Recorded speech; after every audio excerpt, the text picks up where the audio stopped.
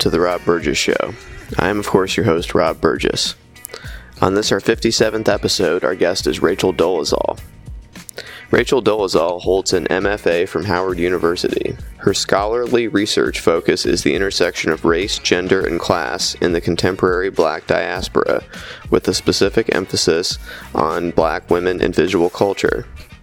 She is a licensed intercultural competence and diversity trainer dedicated to racial and social justice activism. She has worked as an instructor at North Idaho College and Eastern Washington University, where she also served as advisor for the school's Black student unions, and has guest lectured at Spokane Community College, the University of Idaho, Gonzaga University, and Washington State University. Dolezal began her activism in Mississippi, where she advocated for equal rights and partnered with community developers tutoring grade school children in Black history and art, and pioneering African American history courses at a predominantly white university. She is also the former director of education at the Human Rights Education Institute in Idaho, and has served as a consultant for human rights education and inclusivity in regional public schools. She recently led the Office of Police Ombudsman Commission to promote police accountability and justice in law enforcement in Spokane, Washington, and was the president of the Spokane chapter of the NAACP. She is the devoted mother of 3 sons. Dolezal garnered international attention after a June 11, 2015 interview she conducted with Jeff Humphrey of KXLY TV. The interview begins with Humphrey asking Dolezal about hate crimes she had reported to the police. It ends abruptly after he asks her about a photo on the Spokane chapter of the NAACP's Facebook page, which shows an African American man, Albert Wilkerson, who she claimed was her father. Address and that came to the Eastern Washington University faculty address for me, both were mailed from Oakland, California. And so 2 pieces mailed from Oakland and 1 piece of mail that got dropped off at the post office. Again, it seems highly unlikely that an individual that had a key could have been at 2 places at once or would have flown to Oakland to mail those last 2 pieces. I think that's kind of reaching. So, were any of those other letters from Oakland, did any of those end up in the P.O. box, your P.O. box up there? No. In fact, we had a mail forwarding process where if mail would go to the P.O. box, because that box was closed down after the first incident, it would be sent to the Main Street address but the piece of mail actually got delivered directly, was addressed to 25 West Main Suite 239. And the postal worker that delivered it, I had a conversation with him, and he said that it looked suspicious. And he kind of wondered about putting it in a box, but he went ahead and did it anyway, and asked me if in the future, if he sees something that looks like that again, if he should just keep it at the post office. And I said, please do. And he said he'll do that and then put just a note in our box that they got a suspicious piece of mail. There have been other hate crimes committed against you and your family that have not resulted in an arrest. Do you think that the police department is trying hard enough to get to the bottom of who's terrorizing you? I'm not sure, and when it comes to the formality of deciding what a hate crime is, I really tried to let the police make that decision. So in the case of the mail, I called Crime Check 911, and described what happened, and they said, this is a hate crime, we're dispatching an officer to you to pick up the evidence. In the situation, one of the situations in North Idaho where my 2 sons were out in the garden and saw a noose hanging from the rafters, or what looked like a noose of rope that hadn't been there prior. The officers came and they actually listed that as a hate crime toward me and my sons at that particular point. And so, I really don't want to speculate on what. Which particular incidents have been hate crimes and by who, because certainly there's been no conclusion in any of these incidents that have resulted in a suspect, and that is highly frustrating. It's been a stretch of years, and certainly no small amount of stress for my kids as well as myself. So I would love to live in a world where hate crimes didn't exist, and I could assure my children that, we're safe and nothing will happen in the future. I guess with regard to the noose on the rafters, that turned out not to be a noose later on. I don't know that that's been concluded. It's actually a rope that was used to hang up a fella's deer whenever he killed deer. Well, I read that in your article, but that was never told to me at the time. And in fact, when we moved into that particular house, that rope was not there. My sons discovered it that morning when they were picking strawberries in the little raised beds. So, people will go to all kind of lengths to minimize or discount or undermine stories. I certainly don't believe that there's conclusive evidence that was not put there, to intimidate or harass, and that certainly wasn't the first appearance of a noose at a residence that we lived at. So that was one of 8 times that you had problems. You were victims of a hate crime in North Idaho. Again, whether I don't know that it's 8 hate crimes decided by the police, but there were 8 incidents where we were harassed. Yes. I'm sorry to hear that. You were the first to notice, hey, there's no canceled stamps on this envelope that was up in the P.O. box. There's no barcode. You kind of knew right off the bat that this probably didn't come through the mail. Mm-hmm. And so when you hear it comes down, they've kind of exonerated the postal employees that put it in there. And right. Now it's kind of like a key holder thing. If somebody said, God, if it's a key holder and there's only a couple of people have the keys, maybe one of the key holders did it. Well, again, I don't have any reason to believe that. And I actually wasn't the first person to notice that. One of my friends who came over to the house to kind of be supportive right after I received the mail, I posted something on Facebook, like, don't know what everybody else got in their mail today, but I'm really shaken up by this particular package. And some of my friends said, we want to come over. And so one of my friends, Tanya, came over, and at that point, when the officer arrived, he was looking at it, and she's like, that doesn't have a stamp on it. In fact, if you look at it, there's no barcode, and so she's the one that first noticed that, but certainly it was noticed prior to the investigation. If people hear that you have a key and they know that you've been victimized before, what would you say to the folks that say maybe you put that letter in there because you were one of the people who have the keys to do so?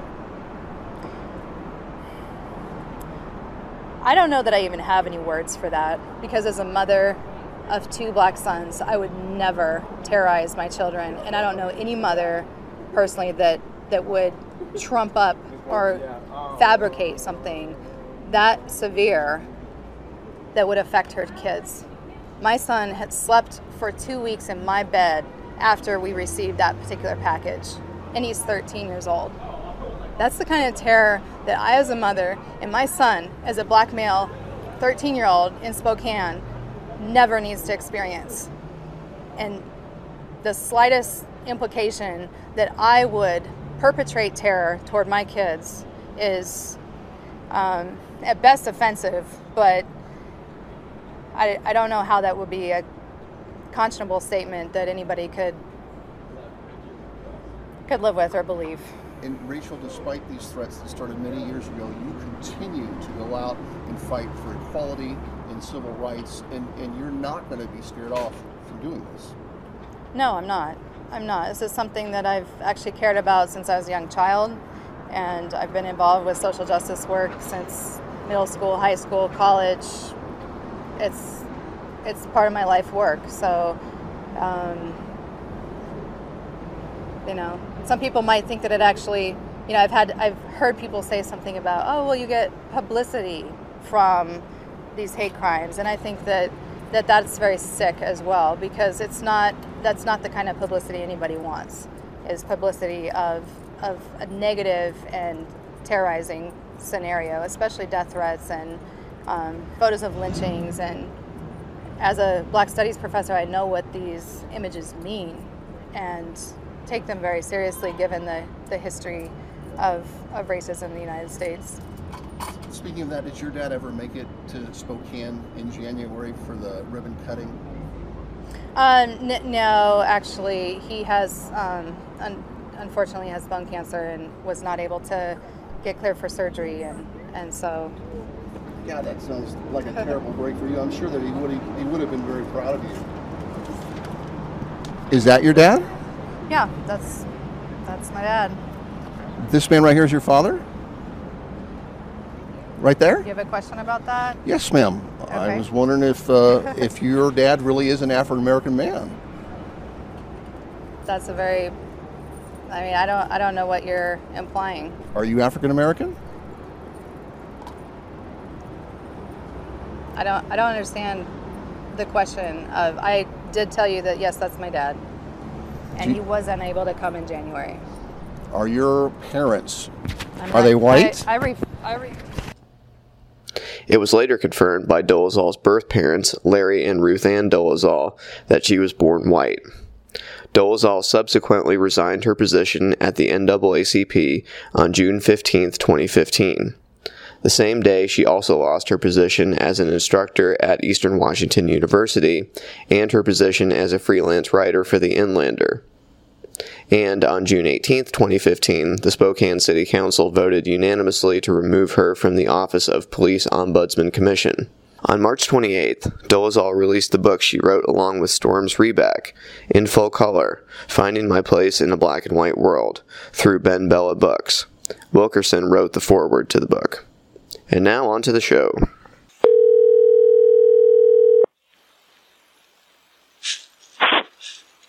Hello, this is Rachel. Hey, Rachel, it's Rob Burgess. How are you? Good, how are you? Oh, I've been better. I'm pretty sick, but I'll make it, hopefully. So. Uh-oh.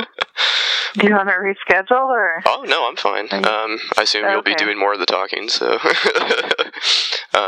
So for the people that don't know who you are, how would you like to introduce yourself?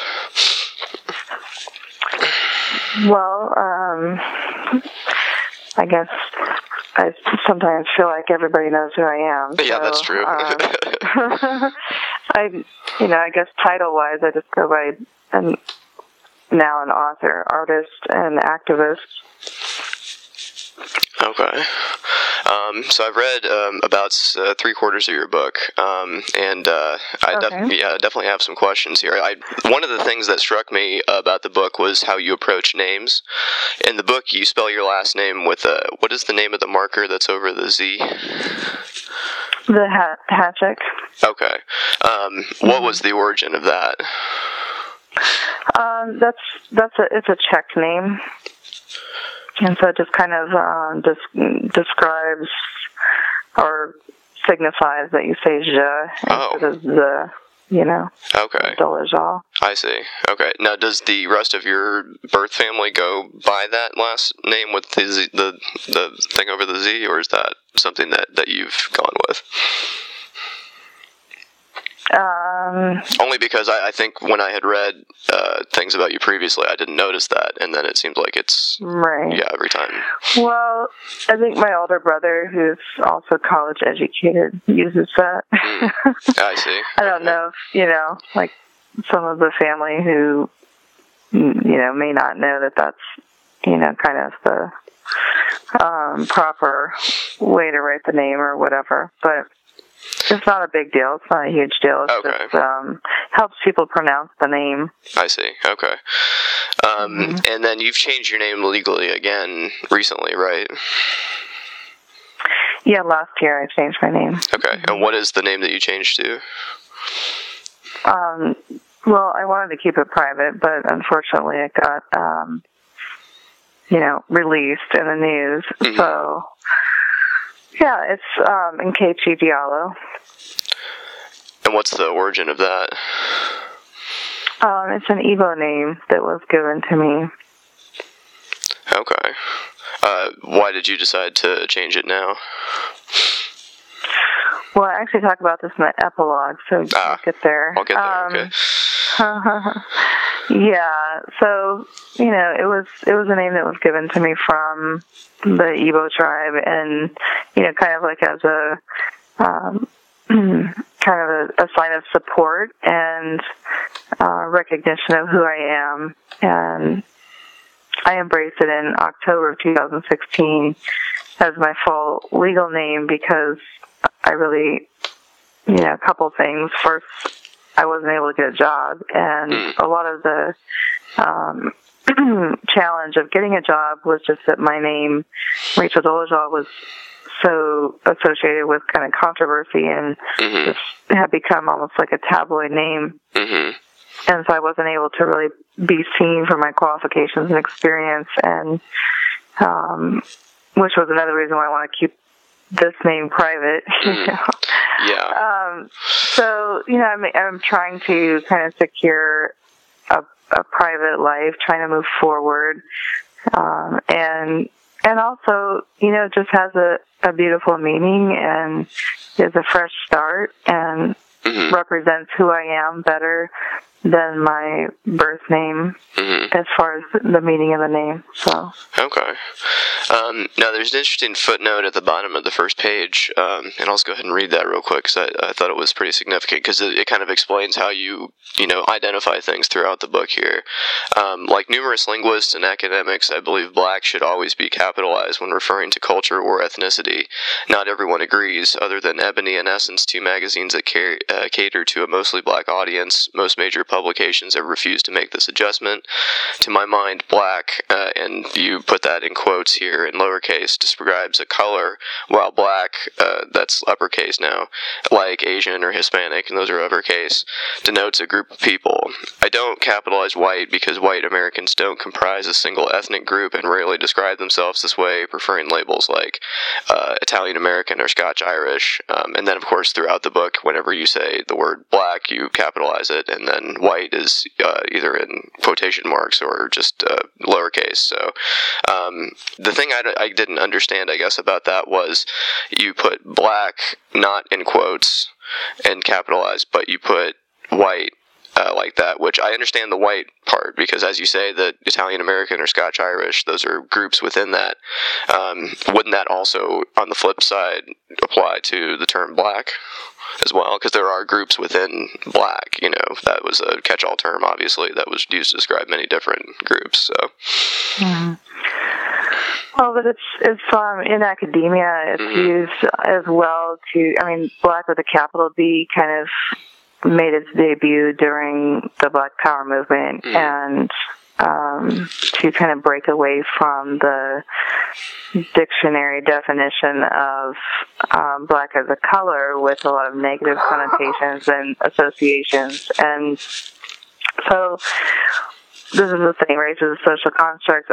Racially, in technical terms, I identify as human, but we still, as a society, don't believe that race is a social construct or don't behave that way. And so there's still this really deep divide between black and white worlds in America. And philosophically, culturally, politically, socially, I identify as black. And that's not, a color of a crayon. That's the culture and the philosophy and so forth, which, has a capital B. Okay. Now, I first, of course, heard of you when that famous interview of when the reporter asked you what your, I don't remember the exact wording of the question, but it was something about do you identify as an African American, and then the interview was over. Would you give a different answer today? You said you identify as black, and that you obviously take pains in the book to distinguish between those two, so is that something you would answer differently today than, obviously maybe you weren't ready for that particular question at that particular time, but has your answer to that changed or become more nuanced or something over time? Well, my answer to the question hasn't, if I was actually asked the question in a different context, the answer hasn't changed. It's just in that particular discussion, it was a long interview. It was a professional interview about a completely different topic. So there was no reason for him to get personal, and asked me that question, I didn't feel like it warranted a long explanation of, you know, the capital B and, you know, how black is different than African American and all this other. You know, I was just like, this guy is not, he's not interested in me. He's just trying to do this gotcha kind of moment thing. I'm just done. So, you know, it's not like my identity has changed or anything like that. It's just, I didn't feel like I owed him an explanation on the spot. Right, and then you talk about other times in your life where you say that that is the reason that you just let people assume what they're going to assume about your identity as opposed to having a long, drawn-out explanation. Is that correct? Yeah. Now, in the book, you definitely accuse some people that were previously close to you with some pretty serious things. There's some child abuse, there's some spousal abuse, there's some other pretty heavy stuff. Now, have you heard from anybody that you've written about in the book that you've accused of these things? Are you worried about getting sued at all? Because, I mean, it's some pretty raw stuff that you... Yeah, no, I mean, this is not new stuff. Some of the issues have previously been litigated, and, you know, I'm not accusing people of things. I'm just sharing my story. I'm writing things that happened and how they affected me and how I grew through that and, you know, evolved as an individual and how some of those things affected my identity as, you know, woman and even racially and culturally and with religion. I think there's a huge impact there as well because a lot of the abuse was tied to religion. So, you know, I mean, I haven't heard from anybody. I don't expect to. Okay. Yeah, and I guess I didn't realize how much religion played a part in your life story there. Some of the things that you describe are pretty harrowing. You were a student at Howard University, and this was one of the first things that I heard people kind of questioning you about in the media, kind of digging into your past, that you had sued them for discrimination, but one of the factors, and you described this as something your lawyer kind of told you to do, was the fact that you were white. Were you identifying publicly at that point as black, or did you see a conflict there as far as litigating that while you're, you know, in this transitional period of your, or, well, I don't know if you were a transitional period at that point or what it was, but... No, I hadn't. Actually, I even didn't understand that race was a social construct at that point. So I hadn't openly, you know, called myself black or named myself black on forums or anything like that.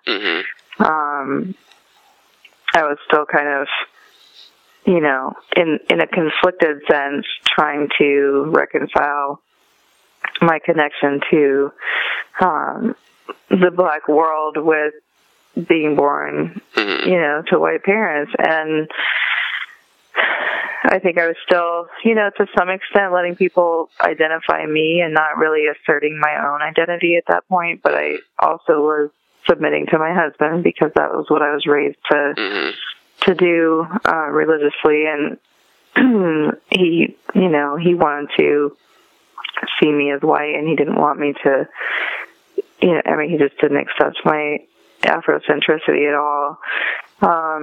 So my identity took a regression during my 5 years of marriage, and I had to kind of repress and suppress all of those connections. And, you know, what really nurtured my soul and who I really am, I pretty much just buried that again, just like I had when I was a kid, out of deference to him. And so, you know, it wasn't just like the attorney said, you know, hey, let's just use this particular strategy out of the blue. I mean, it was mentioned in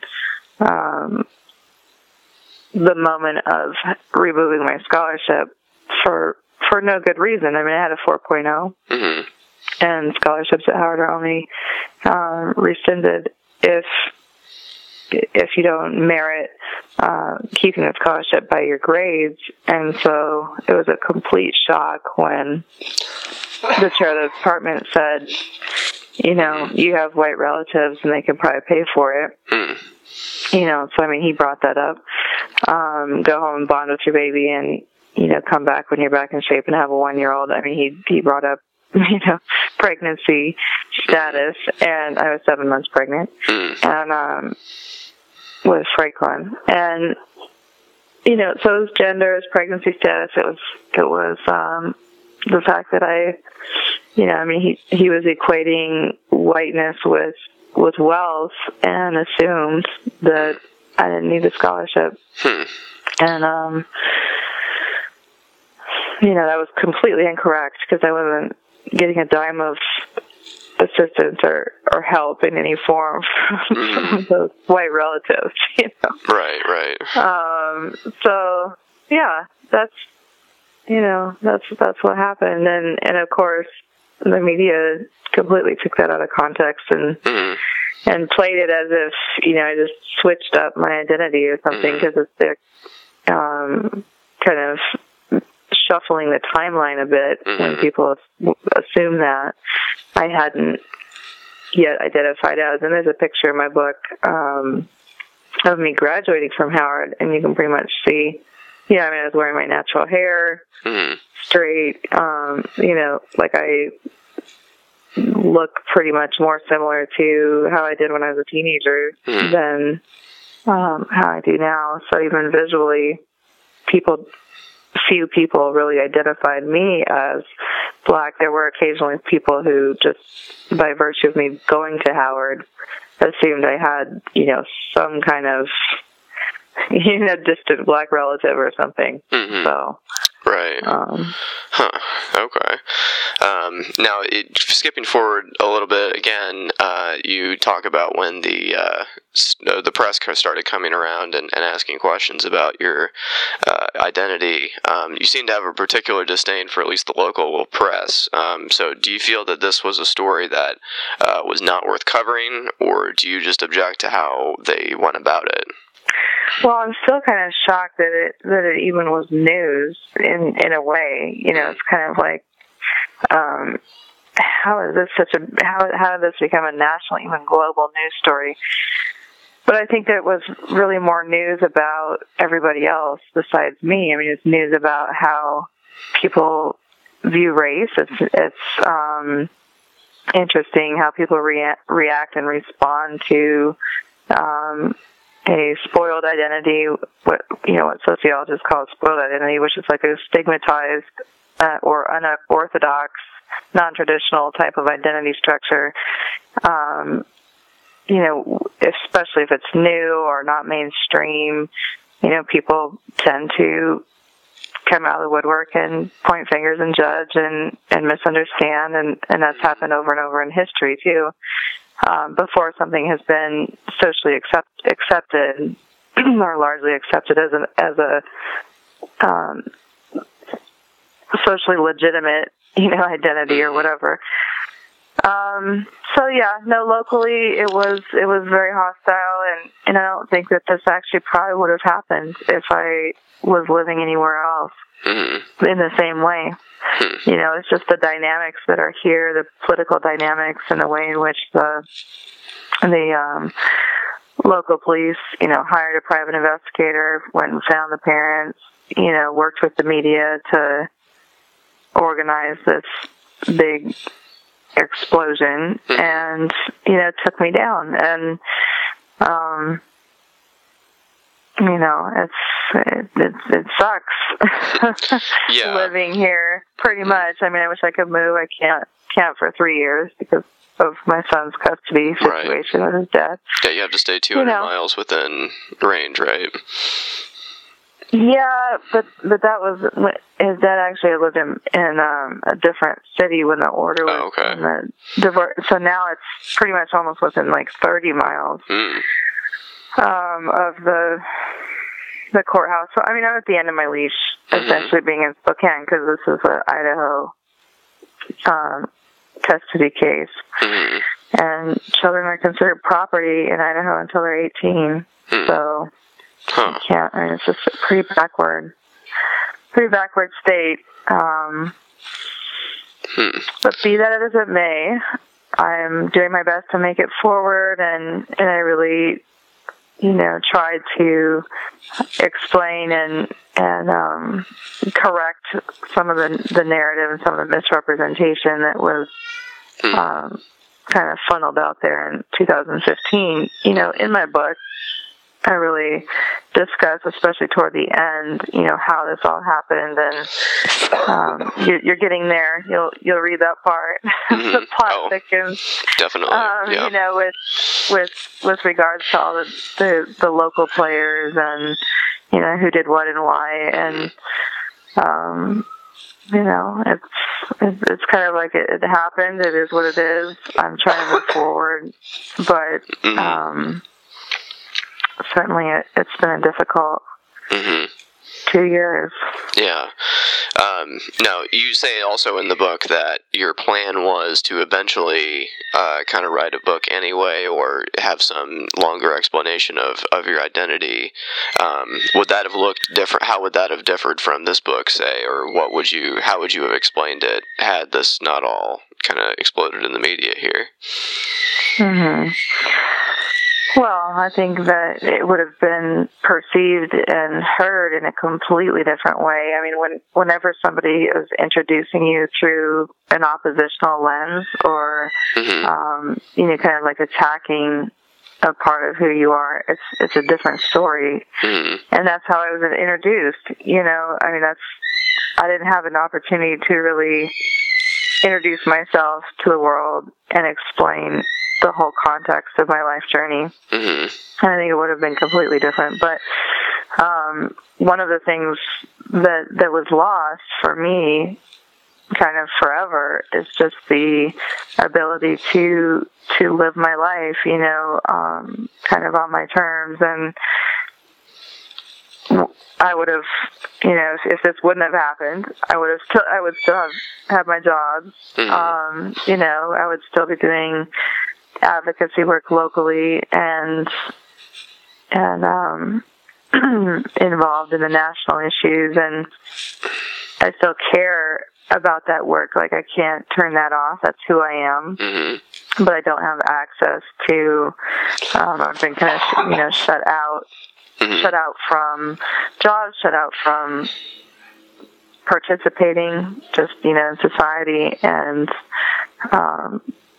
the social world. So, I would have lived my entire life theoretically, and then I would have kind of said, that, hey, this is how I was born, but this is, who I really am, and I've lived my whole life this way, and these are the things that I've done, and it just would have been a different story.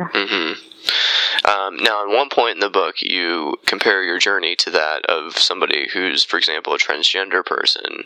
And I think the hardest thing I've had, to wrap my head around with what you're saying is that, for example, somebody born biologically as a man could become a woman, and it could work exactly the opposite way. I think the problem, and I'm probably not, alone in this, but the problem with your situation, or the question I would have is, you was born to a white family, you become somebody that identifies as black. Somebody would say that was born to a black family that was, had a lot of melanin in their skin, say, or somebody that was super dark.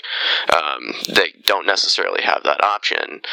And then if they would somehow make themselves go from black to white, it would be seen as passing, or that's kind of the term we would use for that, and it wouldn't be really seen as something empowering.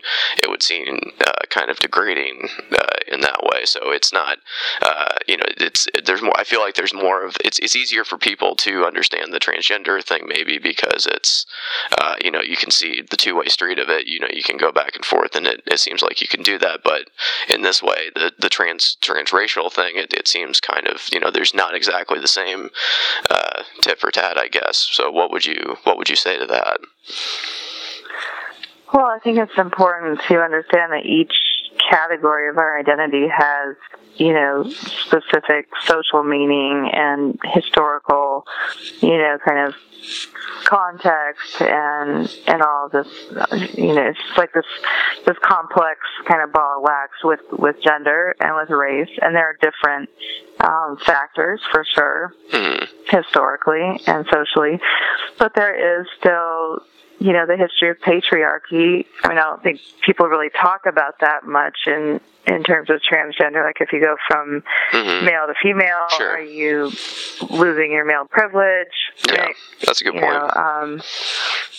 Chimamanda Adichie recently mentioned that, she didn't really feel like trans women understood the full experience of a woman because they hadn't been, like a woman their entire life and had male privilege especially if they transitioned later in life, had male privilege and then, made the transition, but they had still enjoyed male privilege for most of their life. And I think, so a lot of trans women, like Laverne Cox, kind of kicked back a little bit to that, pushed back and said, even when I was a boy or seen as a boy, I still, was being called a girl. And that actually, as much as the two conversations are different, I've followed a lot of transgender dialogue because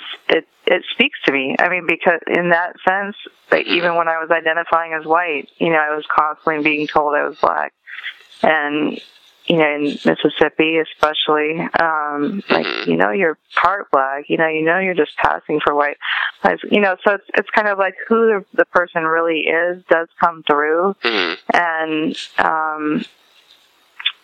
it's not necessarily the same level of maybe privilege or kind of just a unilateral sense of whether it's whiteness or maleness or whatever that is seen because you're you have this spirit, this sense of self that's different. So, and then some of the transition experiences that I've had so many people reach out to me. There's actually one individual who identifies as transracial and was born black male and identifies as white female and is doing the melanin reversal and facial reconstruction and things like that. I mean, people point to Michael Jackson as an example of what's possible too. I think that there's for sure like you said, when there's an oppression historically in a certain direction, it's seen as disempowered for the historically oppressed group to assimilate, toward the historically oppressive group. And at the same time, that's actually been more socially acceptable in terms of racial passing with regards to people passing for white that had, black families or were originally categorized as black, living an entire life as a white person for access, and it's kind of like, well, yeah, of course they do that because they were able to get a job or, able to do this or that. So it's understandable. Right. And I think when my story hit, people were just kind of thrown off by that. Like, why would you go the other way? Why would you kind of exile yourself from white privilege and the white community if you had access to that? And I think it requires just a really clear sense of self and commitment to being exactly who you are, whether it's transgender, trans, black, whatever. You have to really know who you are in order to cross the color line or the gender line. But anyway, I know you have an appointment and you only have a half hour, but I always ask this at the end of every interview. What music have you been listening to lately? Wow. Well, I have a 15-year-old son, so Chance the Rapper is kind of recent music. Kendrick Lamar, things like that. Okay, cool. I listen to whatever the kids are listening to. Yep, so. Basically. So is there anything else I didn't ask you about? I'd love to talk to you again, but is there anything else I didn't ask you about this time that you'd want to get in there? No, I do hope that people read the book. I think you can't really, understand or respond to the story without knowing the whole story. So, it's available on Amazon and Barnes & Noble. I even saw that it's in Costco right now. So wow. You never know where you'll see it, but pick up a copy and I think that, it's a human story and it will relate, a lot of different levels to other people's experiences as well. So, thank you for your time, and I do hope you feel better soon. Thank you. It does suck to be sick. Yeah, we've been going around and around with the family here, so if one person's sick, it's just a matter of time, basically. So, but I'm sure you know how that goes. But anyway, thank you so much for taking the time, and I'll talk to you soon. Absolutely. All right, take thanks. care. Bye.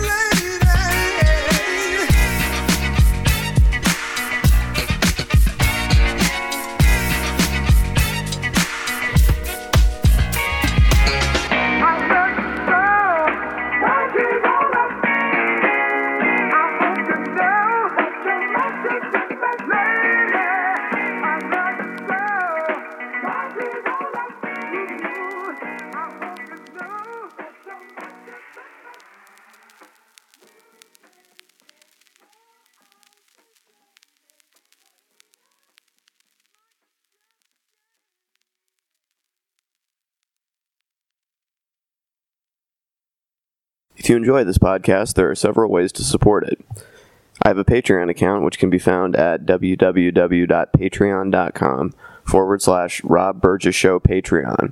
I hope you'll consider supporting in any amount. Also, please make sure to comment, follow, like, subscribe, share, rate, and review the podcast everywhere it's available, which includes iTunes, YouTube, SoundCloud, Stitcher, Google Play Music, Facebook, Twitter, Internet Archive, TuneIn, and RSS. It really helps.